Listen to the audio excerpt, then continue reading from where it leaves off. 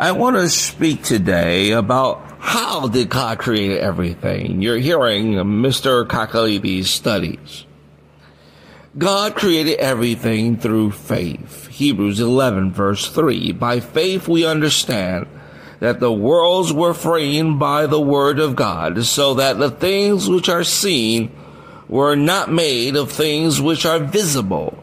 In other words, God had to establish some kind of faith. Yes, this verse speaks about our faith in God as creator, but yet it also speaks about God's faith, because the thing was not existing before God created it. He called it out, so he had to believe that something was going to come out, and that is faith. Now, second, it was through wisdom. Psalms 136 verse 5. To him who by wisdom made the heavens, for his mercy endures forever.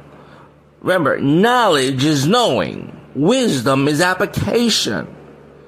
Yes, God had to apply certain things to create the heavens and the earth. If you hear the train, it's because it's right near Kensington Avenue where I'm doing these studies. It was through power that God created everything. Jeremiah 10 verse 12. He has made the earth by his power. He has established the world by his wisdom, and has stretched out the heavens at his discretion. Brothers and sisters, it was through power, mighty power, God's power to create the heavens and the earth.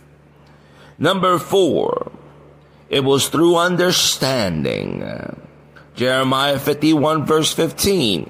He has made the earth by his power. He has established the world by his wisdom, and stretched out the heavens by his understanding. There you see knowledge involved. Number 5, his arm.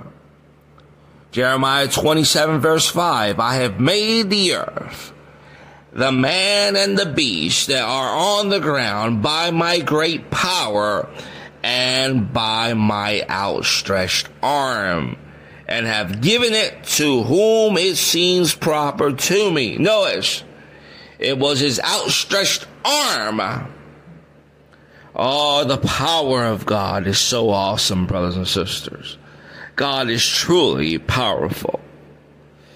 Oh, he's not just anything. He is a powerful God, a mighty God. I want us, before we finish, I want us to go to Psalms 33, verse 9. What does it tell us? It says, he spoke, and it was done.